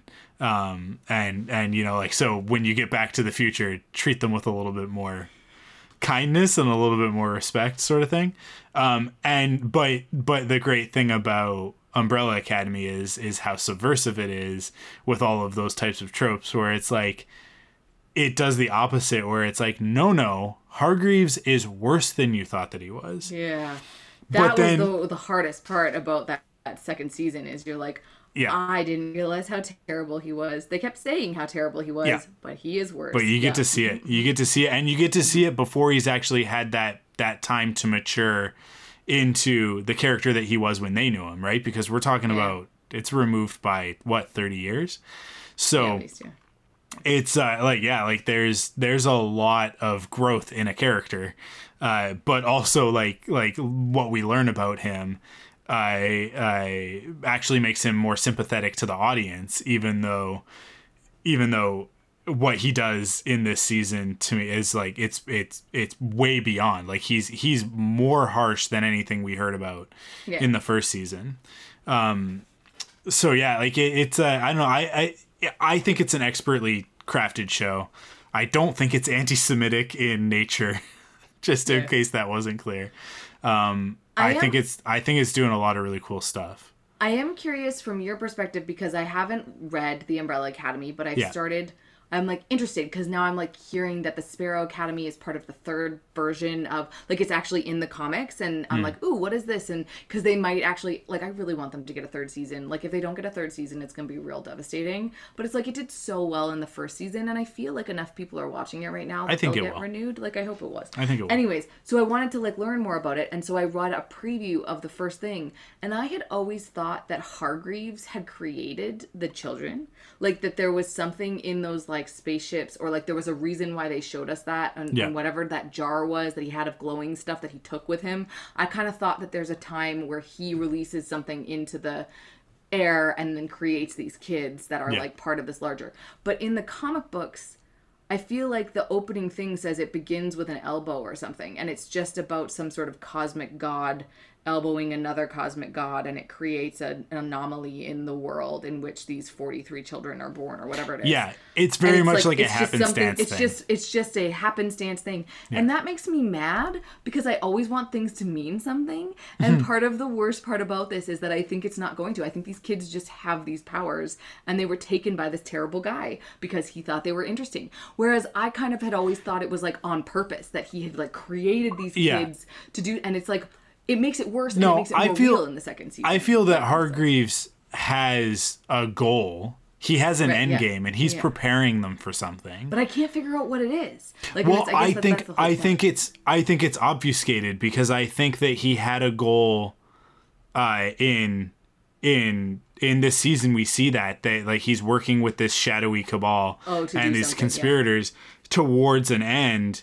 But then because I don't like that. That played out the way that it played out in the regular timeline. I believe that. It would have actually like figured it out. Yeah, that like when Kennedy was assassinated, regardless of whether or not the Umbrella Academy affected the timeline in this version, when that happened initially, he went back to the conspirators and did the same thing. Yeah. Because he was like, you manipulated me, and I refuse to be treated that way.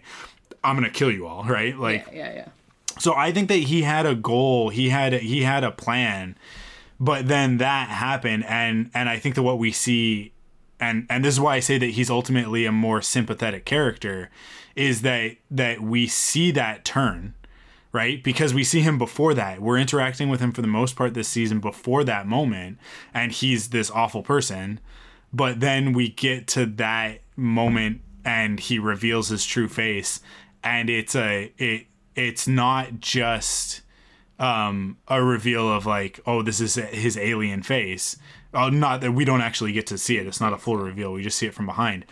But it is actually, to me, like there's this symbolic meaning of him like shedding that old Hargreaves, right? The old Reginald Hargreaves. Oh, interesting. Yeah. And turning over the new leaf of this is what sets him on the path to, because when we see some of the flashbacks of him training the kids, it's very much like he's like there, like the funeral, the speech at the funeral where he's like, the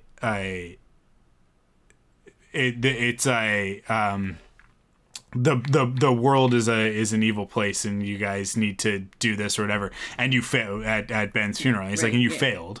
Right, you failed in that, and like you need to learn from this and do better next time, right? And he's like, he's very callous about it, but at the same time, there is a kernel of like there, genuine heroism in that character of like he's doing what he's doing for altruistic reasons, but for whatever reason, he's a flawed character and is incapable of doing it in the right way. Right. But it's one of those things where it's like the ends kind of do justify the means, because the ends are saving humanity, right? Yeah. Like, so and creating a group of heroes that can do that. But the whole point of it is that his means are hopelessly doomed to fail, right? To the point where he creates Vanya as the white violin who destroys the world, right? Like it's because he doesn't know how to deal with humans, poor parenting that leads and like that, right? emotions and creating these other stunted people. I'm excited to see how the commission turns out under, who is it, Vern or whatever Herb. Yeah. I don't know. I think that was an interesting little addition. Power corrupts. And I really, for sure. But I also like that Lila still exists. Like that, and one of the greatest things too, that it does speak to like the complexities of Hargreaves' character, is that his advice to Five is what saves them, right? Yeah. Like that advice being like, why are you being an idiot and going back so far in time? Just a few seconds is all you need to change. And it's like... And that is... Like, that's the piece of it to me that is the confirmation that I need of... Like, Hargreaves is actually... Like, he is Professor X. Right. He is sort of, like, training them in some... But he's not a comic book idealized version of a character. Right. He's a real flawed... He's not a human, but he's a real flawed... He has humanity, even though he's not human. Right? And it's because of his mistakes, and it's because of the fact that he has his own failings that are going to result in him passing that on to his children. Right. And him not being prepared to do what's actually necessary to raise children, which is to nurture them and care for them and that sort of thing. But there's the show is so much more nuanced. There are so many more levels to it than the comics. The comics are but there's also like the comics. Let's say I think it's 6 issues, right? And it might actually be 7 issues because there's 7 siblings, right? Right. Because I think that each of them issue has a cover that is one of the siblings, but the like 6 or 7 issues, you read, maybe it's 8. You read that quick. Right? Like you could sit and you could read the trade paperback in a sitting if like with a concerted effort, and it wouldn't be much longer than a movie. So when you think of it in those terms versus what we've got now, which is 2 seasons of character development, 10 episodes, right? About 45 minutes apiece. You get substantially more time to live with those characters and develop them out and give them more life. So it's obviously going to be the superior version if it's done well, and this is so. It gets way more into the dynamics of a family, like a broken family. So great. And that's why you have to split the team up and bring them back together repeatedly, and they do it multiple times in the season, right? Yeah. And you have to do it like in the first season. The first season opens with everybody coming back together, and then immediately breaking off into their own stories until they ultimately come back together at the end, right? Yeah. And you have to do that in order to get those dynamics across, but it's also important because you want to get the pairings, right? Yeah. You want Klaus, Allison, and Vanya to go off and get drunk together. You want Diego and Luther to go have an adventure, because then we get to dig into their dynamic and what makes them foils for each other. So it's constructed perfectly to tell those familial stories, which is something that we can all relate to in a story about a man who is spliced with ape DNA and a 60-year-old man who's in the body of a 14-year-old that can blink through time and space, right? It's and that's what we always talk about. That's what great genre is, when it's grounded in real characters. You can get as absurd as you want, and their mentor, their sage wisdom giver, can be a CG chimpanzee with a British accent. Because it depends on the characters and how you build that, and everybody. And we haven't talked about him a lot, but I will just say I quite enjoyed Diego a lot more this season than I enjoyed him in the first season. Because first of all, the core of his character is like so consistent in that, like in the first season, didn't he want to like avenge the death of that lady that he kind of liked, and in this one he totally is, in the end he's like, I love her and I'm gonna save her. Like he just like is this like open-hearted, like he had this dad that beat him down and made him feel like garbage for his whole life, and yet he still like loves. And I think that that's like a great, beautiful thing about him. But I also love that he's just a little simple. But it's great, like, and the fact that he goes to the commission, he finds out what he needs to do, and then he just comes back to help his family. And he's like, I worked with the commission too, and Five is like, what? How is this? And he's like, I can do things. But it's the thing where she's like, yeah, Diego, you can. And you actually wind up, like, saving Five. Like, there's a lot of stuff where you're like, you go, Diego. And I just, like, really like him as, like, because he's perfectly competent, but also, like, super not competent. There's a lot of things. Well, his powers are the most straightforward superhero powers, I think. It's why he's like the street justice Avenger type character, right? I didn't understand that his powers, what his powers were, until this season. I just thought that they were the knife throwing. I didn't realize that he could manipulate the air. Like that, like, and that's why it's trajectory. It's just like it's trajectory in general. Manipulate it, yeah. So it's like, so it makes sense. It's like that's a straight up superhero power, but he uses it so weird. Like the knives thing is just such a weird use of that. Man, that moment in the dinner scene when he throws it at Hargreaves, like to prove that he's got powers, and Hargreaves doesn't miss a beat and just goes, that's 0 for 2, and Diego loses it.